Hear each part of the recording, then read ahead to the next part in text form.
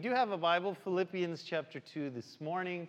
Last week we covered verses 1 through 11, and this week we're doing the grand total of two verses, verses 12 and verse 13 of Philippians chapter 2.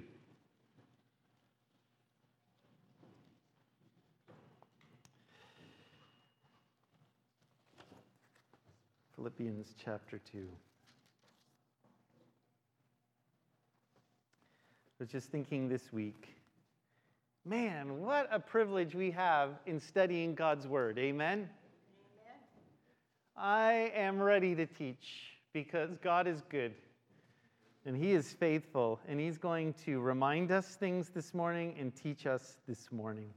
So Philippians chapter 2, verses 12 and 13, it says this, "Therefore, my beloved, have you as always obeyed, not as in my presence only, but now much more in my absence, work out your own salvation with fear and trembling." Verse 13. For it is God who works in you both to will and to do for His good pleasure. Verse 14, if you're wondering, says, "Do all things without complaining and disputing." That's just a warning if you come next week. You might not want to show up. That's a joke anyways. Complaining and arguing is something we like to do. Okay, here we go in verses 12 and 13. You might remember last week in chapter 2, 1 through 11, the mind of Christ, living in humility, esteeming others better than ourselves, looking out for the interests of others. There was a problem in this little church. Paul's the writer, writing the Philippians, two ladies offending each other. It happens in all churches. And he gives us the mind of Christ. He says, "Fulfill my joy." So make me happy by being like-minded, having the same love, being like Christ, who forgave and loved us even when He did nothing wrong. So the trick to verses 1 and 11 isn't keeping score. You did this, I did that, blah, blah, blah, like marriage, life, relationships, people. But is saying, I forgive you because Christ forgave me. That's the essence of the whole message last week. And this is not easy, but Paul wrote that specifically in this little postcard to the Philippians because there was a break in relationship. There was offense. There was bad blood. Okay? So he is telling them to have the mind of Christ. We don't want to stay too long there because we were there last week, and we'll try and get that online if you haven't heard that message. So he moves on to verse 12. And we're only going to cover these two verses because these are pretty important and powerful verses.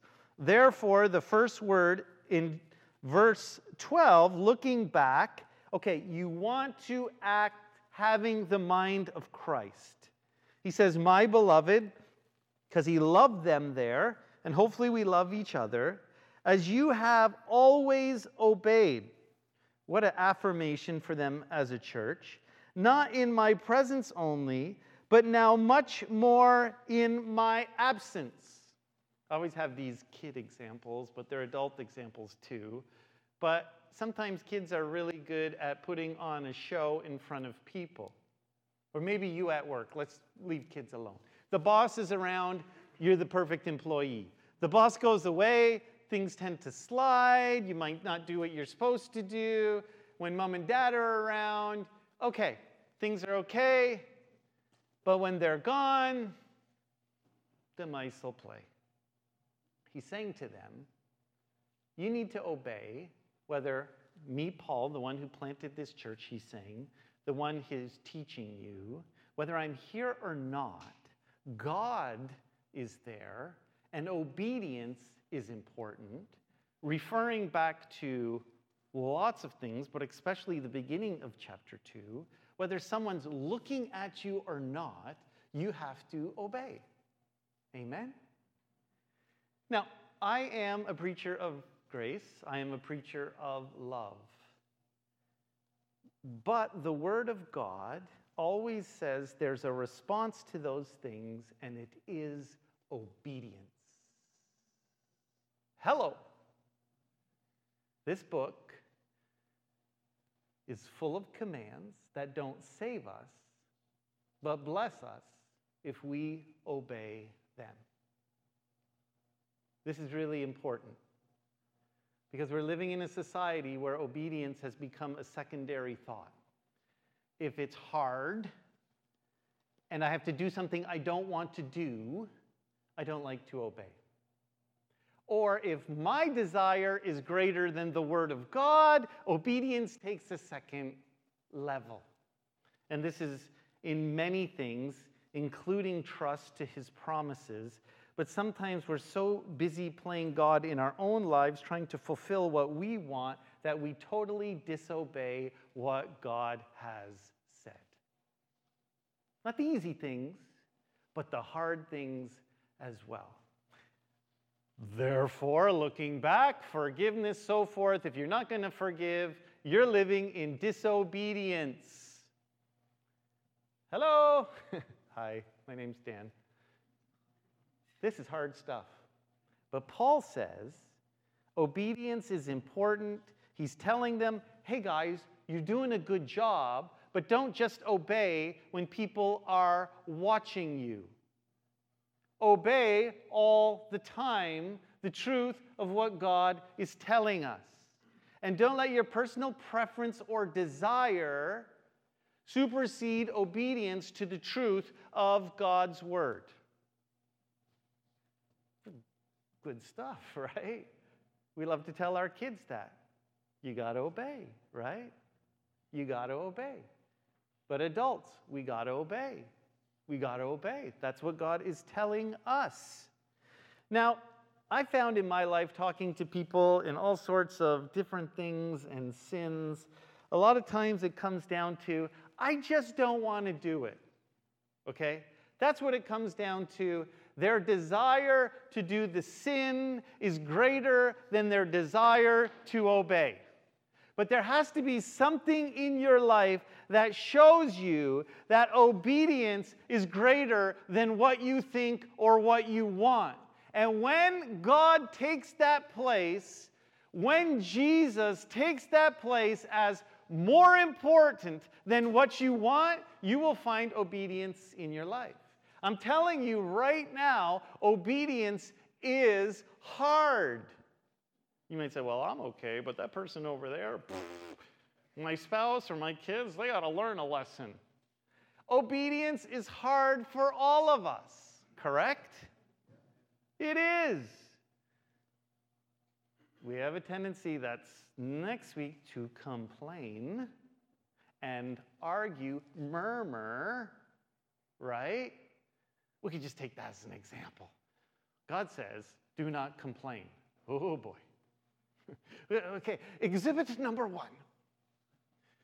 Sin and disobedience is complaining. Oh, boy. Oh, boy.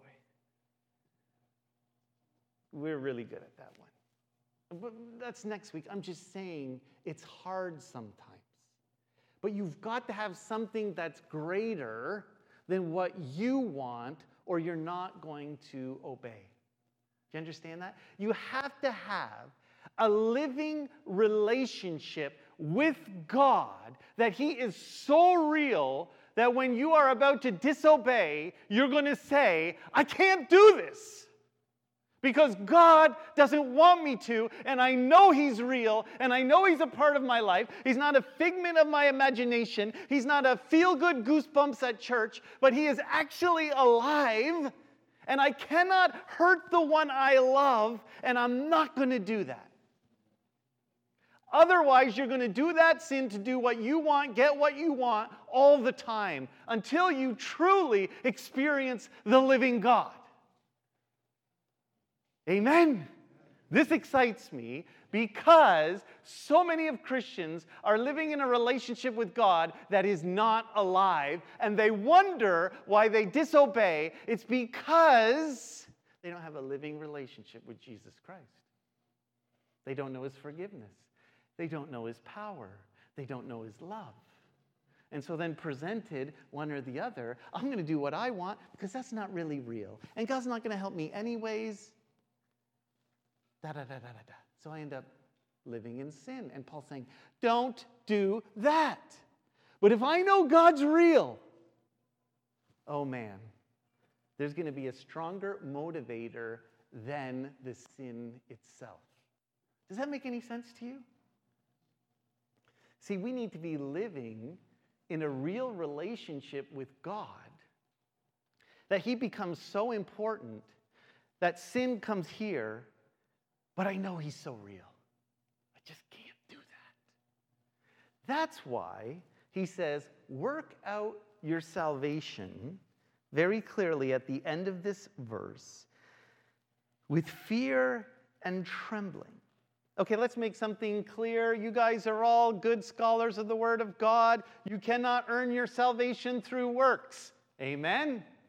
Ephesians 2:10 says very clearly that you're saved by grace through faith.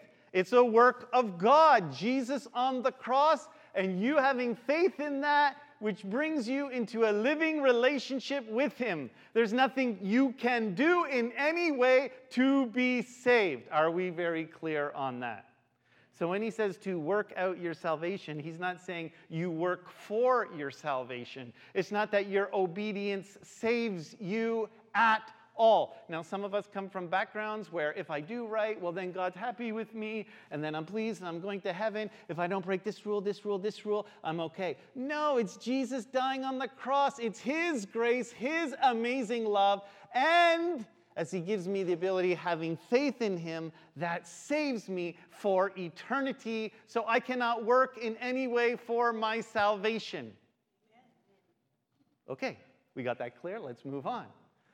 But he says, he uses that word to work out our salvation. But he's not saying work for, work out. Work out. Now, in the Greek, it might help you. He says, act out your salvation. Does that help you? But I love work out because it's almost the idea of working out. Who likes to work out here? Okay, 2 people. All right, that's good. That's good for this example. So here I brought, it's time to work out, folks. Yes, right here, my sneakers. Because we need to take off our shoes that look good in front of people. Yes, I got these from my brother-in-law. Thank you very much. But we need to take off our dress shoes that make us look good in front of people. And we need to put on our workout shoes, which will make us strong for Jesus Christ. Right? So these shoes were a blessing. My other brother gave me these shoes. He has a business in selling used sneakers. He makes thousands of dollars a year by buying shoes from a thrift store and selling them online. So I thought, well, if you're making money, you better give some to me for free. But if you don't know, I started running a couple years ago. What started that for me is I saw that I was out of shape and tired, and I was always into sports, okay? I loved sports, but I didn't like sports without a ball or a puck or without competition. But it came to my attention, my lack of energy, and my kids making fun of my lack of energy. It was time to start running. There was another something involved, but I'm not going to mention it because they make fun of me. So I got these shoes, and I started to work out. Run. I found there was no other activity that could cause me to sweat as much as running, and I started running around my yard. Who's ever been to my house? Anyone been to my house? Yeah. I have a yard. And you might think, well, Dan, you started. Whoa, how big was your yard? Was it 20 by 20? How big was it? That was a big start. You did 1 lap. Wow.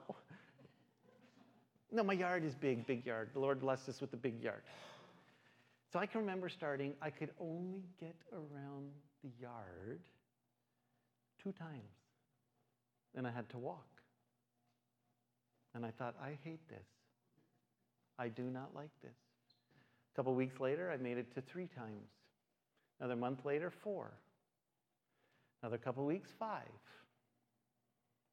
Another month, 6, 8. Of course, then I capped myself because that's plenty.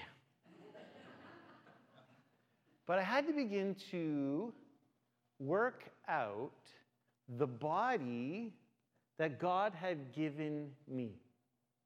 For most of us, there are some of us who are ill and can't do that, but for most of us, He has given us somewhat of a body that can function, but exercise is difficult. And we have to start slowly, but we have to make a choice whether we're going to do it or not, whether that's walking, swimming, it doesn't have to be running. I just use this as an example to work out. Maybe you like to go to the gym, but you got to start somewhere with the gift that God has given you. And if you can't run, that's fine, you walk. And this isn't about exercising physically, but now I'm going to talk to you about exercising your relationship with God. Because I believe, if you believe in Jesus Christ, if we mention that you are saved, that God has blessed you with His Spirit which lives in you. But now you need to act out, work out what you have been given. Do you understand? It's not working for, it's working out. But here's the problem. When I want to do that, my flesh is going to scream, no, I want what I want. And there's many times when I want to exercise now, or even I'm saying, do I actually want to do that today? I don't want to do it. I'm tired. I don't want to do it. I'm tired. But then I'll get up and I'll go, and it's winter. I'll go to the Smiths Falls Arena, run around the little track. I have all my friends I never speak to. I just wave to them. They all got up and got there as well. But God has given them bodies, and some of them are much older, and they're walking, and I'm doing my little running, which looks like jogging or speed walking to my wife. And I work out what God has given me. What God has given me. I want you to understand that. What God has given me spiritually is Himself, and now I'm acting out, I'm working out what it looks like to be full of Jesus. But I have to get off my rear end, get my shoes on, and allow Him to give me what I need to start the walk. And there's too many of us who are giving into our flesh, who aren't acting out, living out our salvation that God has given us. Yeah. And so Paul is saying to them, because he sees sin and he sees disobedience, and he, empowered by the Holy Spirit, is saying, yeah, you obey when I'm there, be careful when I'm not, but would you please start to work out, act out what you are, a believer in Jesus Christ.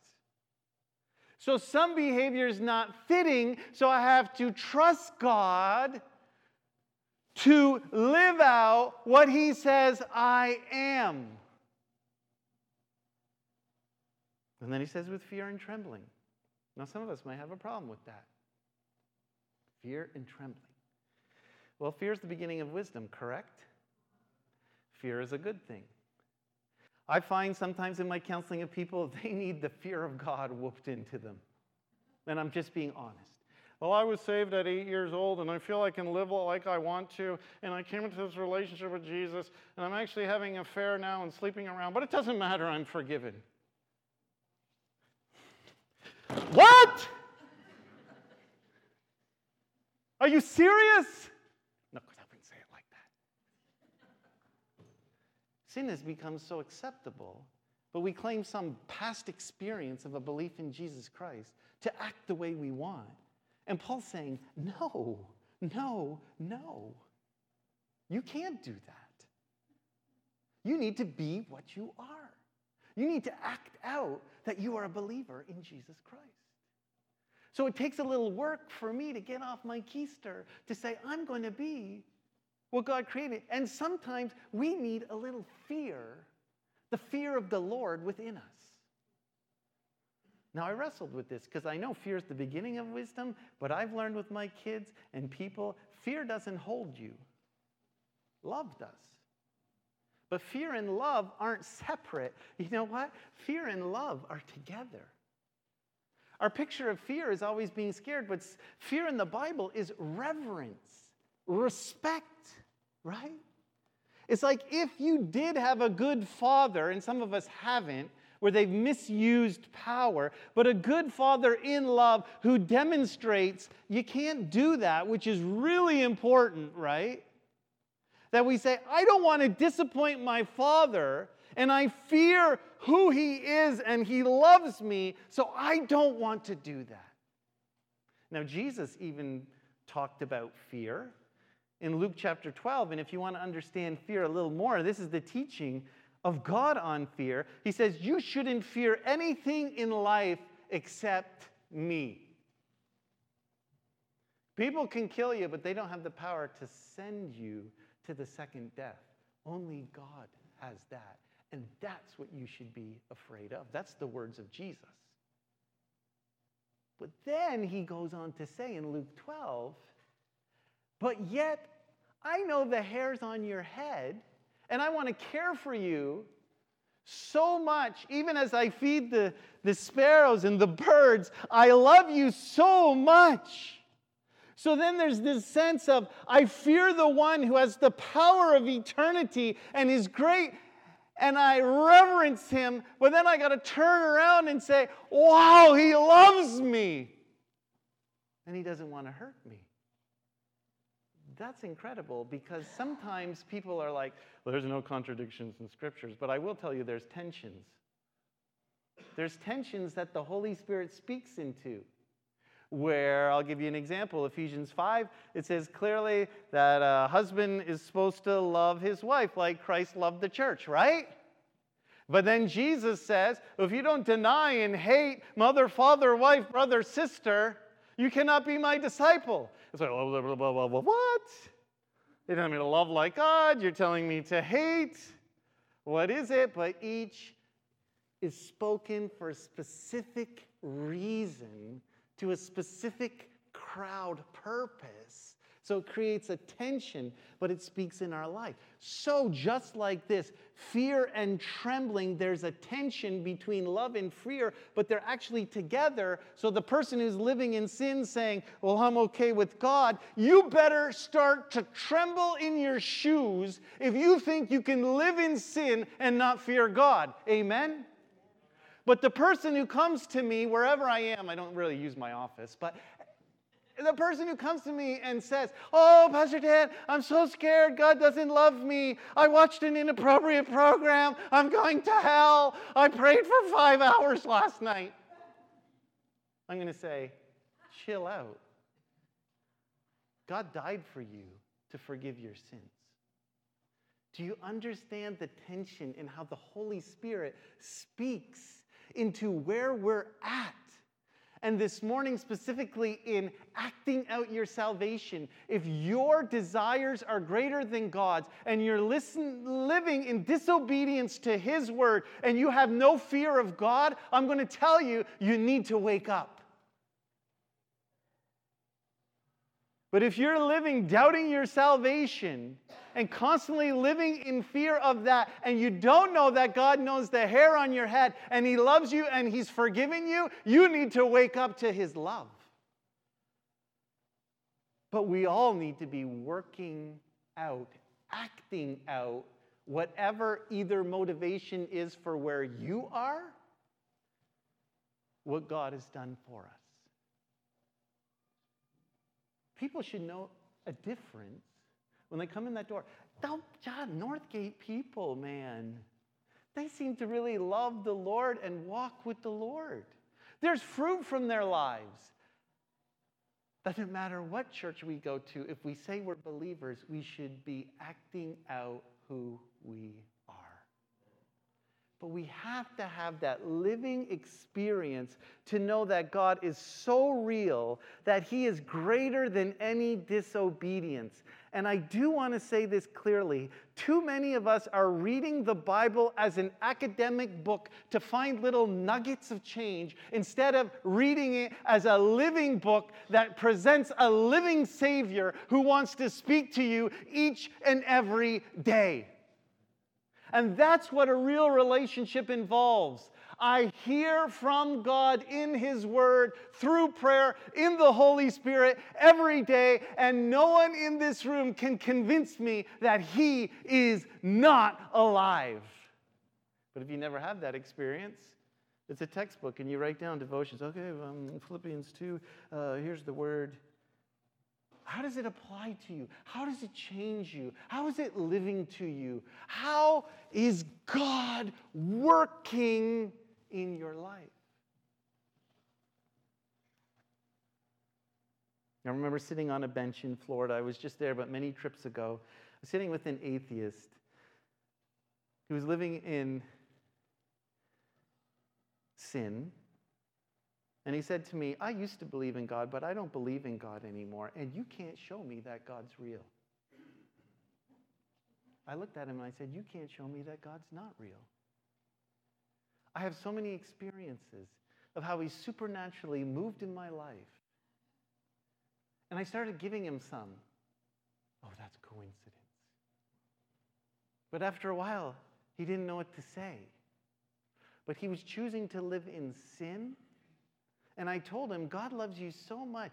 If you will open yourself to him, he will make himself real to you. I never forgot that conversation. Sitting there.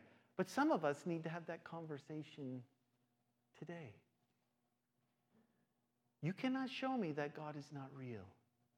He is alive. He wants to impact you with his truth, his Holy Spirit, in his word, his logos, his rhema in your life to show you that he loves you. And he wants you at times to fear him because he wants to protect you from the danger of sin. Amen? If my son's going to touch the hot stove, he's 4 years old, I'm going to say, don't touch it. If you touch it again, I'm going to give you a little pinchy on your hand. And cause him a little pain because I know there's greater pain if he puts his hand on the hot stove. And that's God, the loving Father, with you. He disciplines us to protect us from what he knows is trying to kill us, that being sin. Does that make any sense? Okay, so the final verse, which is actually, I'm really excited. For it is God who works in you both to will and do for his good pleasure. Okay, Pastor Dan, I got to get up. I got to obey. This is really hard. And then, it's hard. But then Paul gives us this amazing verse here. He says, if you even just choose to believe God in this, he's going to give you the power to do it anyways. Oh, I don't have the energy today. God says, I got lots of energy. I don't have the power today. I can't defeat this sin. He says in 2 Peter chapter 1, I have given you all power to live a godly life in this age. There is nothing you cannot conquer because the Holy Spirit lives in you. You are flowing with God's power. The question is, do you believe it? I can't do it. I can't do it. I say that. Okay, forget about you. I can't do it. I can't do it. I'm afraid. I don't want to do this. Oh, I love you. I don't want to do this. I need to hear God say to me, listen, I've given you all power in Christ Jesus to live a godly life.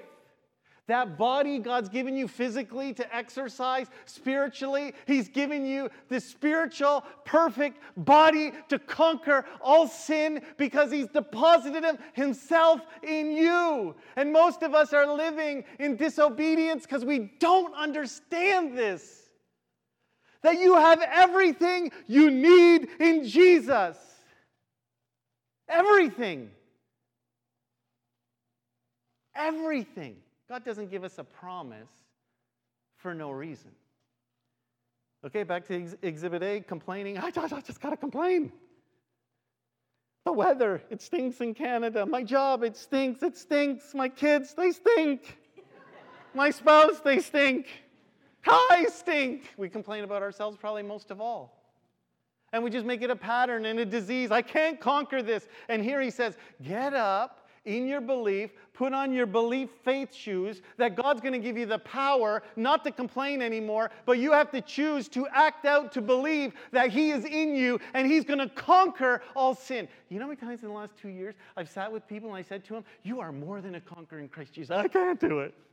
You're more than a conqueror in Christ Jesus. It's too hard. You are more than a conqueror in Christ Jesus. I can't beat this. It's too hard. Hey, can you just be quiet for a minute?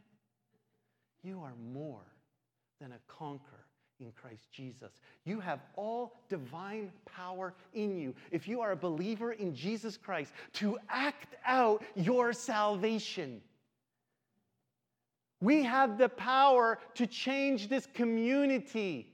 We have the power to change our province, not because we have any strength in ourselves, but if we will choose to believe the one in us, it starts one neighbor at a time, one person at a time. As I do what he says, in his power, God will produce fruit. Amen. He's given us all power to do incredible things, to defeat sin. And he says this, just to kick it off, I love this, for his good pleasure. And in the Greek, it's for his delight. There's sometimes when I see people use their gifts for the Lord, I just get giddy in my heart. This morning in worship, I heard you all singing, and I was like, oh God, your church is so great. I was getting giddy, delighting in worship, because people were praising God. Now imagine what God gets like when he sees you walk out your faith, put on your shoes, and believe him. He is delighted. And some of us have a wrong picture of God, that he's like, I'm going to get you. We get stuck on the fear and trembling thing, right? Even if you do it right, you could have done it better. And that's how we picture God, because maybe our parents were like that. Maybe that's how we think, some baggage in life. I got an A-, and God's saying, why didn't you get an A+? That's not the God of the Bible. He says he's given you everything you need. You have the body to walk with him. You have the spiritual strength. And when you do it, he is one happy God. Because it gives all glory to him. It's not about me getting glory. It's about him getting glory. And when I do what he wants, people say, wow, what God do you serve? It's pretty amazing. Let me check him out, because I know you couldn't do that in your own strength. But with God, all things are possible to him or her that believes. Believes in what? That he has died for you, that he lives in you, and that he's given you all power to do what? To act out your salvation, not to earn his love, but just to be what you are called to be. That is this verse. Amen. It's been my prayer. I don't want you to teach you to walk out of here. Oh, good sermon, Pastor Dan. That was exciting. You were excited. Are you back from vacation? What's wrong? No. I want you, and I believe, as I pray, God wants you to take his truth, to come alive, to live the life, that your life is meant to be different in Christ Jesus. Don't leave this place not knowing the truth, but knowing that it becomes a part of your life. That's why you come to church, to be built up, edified in truth, empowered to do what God wants you to do. And when Satan comes, like Jim this morning, would you get lost? That is not who I am in Christ Jesus. But you got to put on your shoes. And your flesh and the devil's going to want you not to work out your salvation. So I put on my shoes, go running. Yeah, thank you, Lord. You've given me power to do this. Thank you, Jesus. I'm going to see my friends who don't talk to me at the Smiths Falls Arena. And here's the crazy thing. I can run and work out whether I'm in Florida or Smiths Falls or at the cottage. I can work out and I can look at things and I can be like, oh, this is great. It's not dependent where you go to church or where you live or what you do. Your relationship with Christ bypasses circumstances and things. It's greater. His experience with Him goes everywhere in this world, and you can live out in His power what you are wherever you are. Old Testament example, just to give you a little, Abraham taking the people of Israel. They're supposed to go in the land of Canaan within 50 days, becomes 40 years. They get to the edge of the land. God says, go in. They send in 12 spies. They're too big for us. We can't do it. They come back. Joshua and Caleb says, no, you can do it. 10 say no. They complain, we can't do it. We don't have the strength. They don't do it. Then they live in misery. That's the example. By faith, they could have walked in the land knowing God could give them the power to defeat the enemy and live the life they should have lived. But because they didn't have faith and they didn't obey, they lived in misery. Even though they had this relationship with God, it became legalistic instead of living in the power of the Spirit. And that's what happens to us. God's calling you in faith to claim your inheritance of His divine power to live in holiness. But the sin in Hebrews for them was unbelief. These are the faith shoes. Now I'm living in unbelief. I'm not working out. I'm doing what I want. New Testament example, just so you would know, Peter is in the boat, sees Jesus, he's afraid, a little fear, walking. If that's really you, call to me and I will come out to you. Jesus said, hey, come on, let's walk on water. Peter, believing, trusting, puts on his faith shoes to work out what he believes. Yeah, he put on his shoes to walk on the water. Just kidding. Anyways, walks, and what happens the moment he looks at circumstances, the world, there goes his faith, takes his eyes off Jesus, he sinks. Jesus, in His graciousness and His mercy, picks him up and says, why did you look at the storm?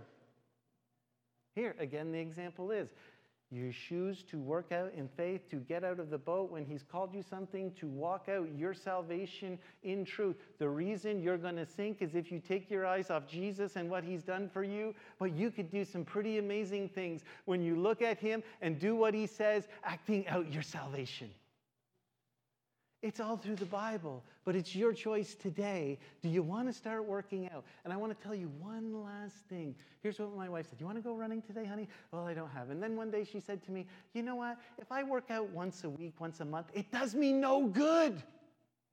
I got to work out every day or 3 or 4 times a week. I got to get at it, and then I'm okay. If you just want to experience God and get in His Word and pray once a month, you ain't going to get any stronger.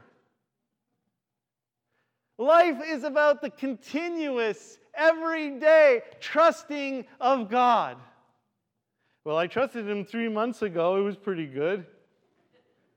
And it created this moment, and I'm thinking about it, but I'm not really acting out my salvation now. It's just like exercise. You got to get up every day to do what God's asking you to do, even if your flesh doesn't want you to do. But if you want to do it once a year or once a month, it's going to be really hard every time you strap on those shoes. I've learned life isn't about big moments of experiencing God. Life is about a continual relationship in His presence. And if you're waiting for a big ba-boom or firecrackers, they're great, don't get me wrong. You're missing out on the everyday acting out. God, you're with me. I had an incredible week, and nothing big happened. Do you believe that? I just woke up every morning. God, you're so real. I went to bed. Oh, God, you're so good. It's not every week, but it was this week. I was driving around. Thank you, Jesus. You're so good. I don't even know why. It was no big event. I had to get up early. I had to go to bed late sometimes. Oh, God, you're good. But it wasn't in a big moment, looking for a moment. It wasn't Disney World. It wasn't firecrackers. It was just the stars every day that you see that shine. But you got to get rid of the busyness of the lights of the city to see the stars. And God wants to walk with you every single day as you act out your salvation and give you power. Don't wait for the next big event. Oh, there's prayer tonight. I'm going to be there. We're going to rock it. You could walk with God all afternoon. Just enjoy him. Be in his presence, even when you're cooking lunch, talking to people. Because he lives in you and he loves you. So get on those shoes of faith, no matter your circumstance, and walk with him. Because when I run now, a lot of times it's not a discipline, it's a delight. Holy smokes! Sorry if that offended you. There's days I look forward to putting on my sneakers because it's not so much work, it's joy. I love the feeling. I love being with the Lord when I run. Not every day, but it's getting more and more. So it hasn't become this drudgery of I have to do it where I needed the discipline. It's become a delight where I need it. Ooh, could you imagine a church that just wanted to be with God every day because they needed it and they loved it and they had joy in it? And it wasn't a job or a have to. It was like, I can't do anything without God. And he is with me. And he delights in you. And he's given you all power. So work out your salvation with his divine power for his delight. Amen? All right, thank you, Jesus. You are great and you are good. When you've spoken to us, and this morning, maybe we need to obey. Maybe we're living in sin. And I don't want to be afraid to say this. If you're living in sin, God's calling you out of that. If you're complaining, I don't know what it is. If you're sexually being where you're not supposed to be, whatever it is, I don't know. Maybe you're stealing. You name it. It doesn't matter. God says you're forgiven. Come out of that and obey me. And now he says, walk with me, doing what I say with my power. Holy Spirit, right now, would you speak to us? May your Spirit be so strong in this place that everybody would feel your conviction to good or to bad. Holy Spirit, we need you to speak to us, to come alive to us. Holy Spirit, every person, if there's something we need to change or rethink or have faith in or choose for your glory, now is the time. Speak to us, Lord.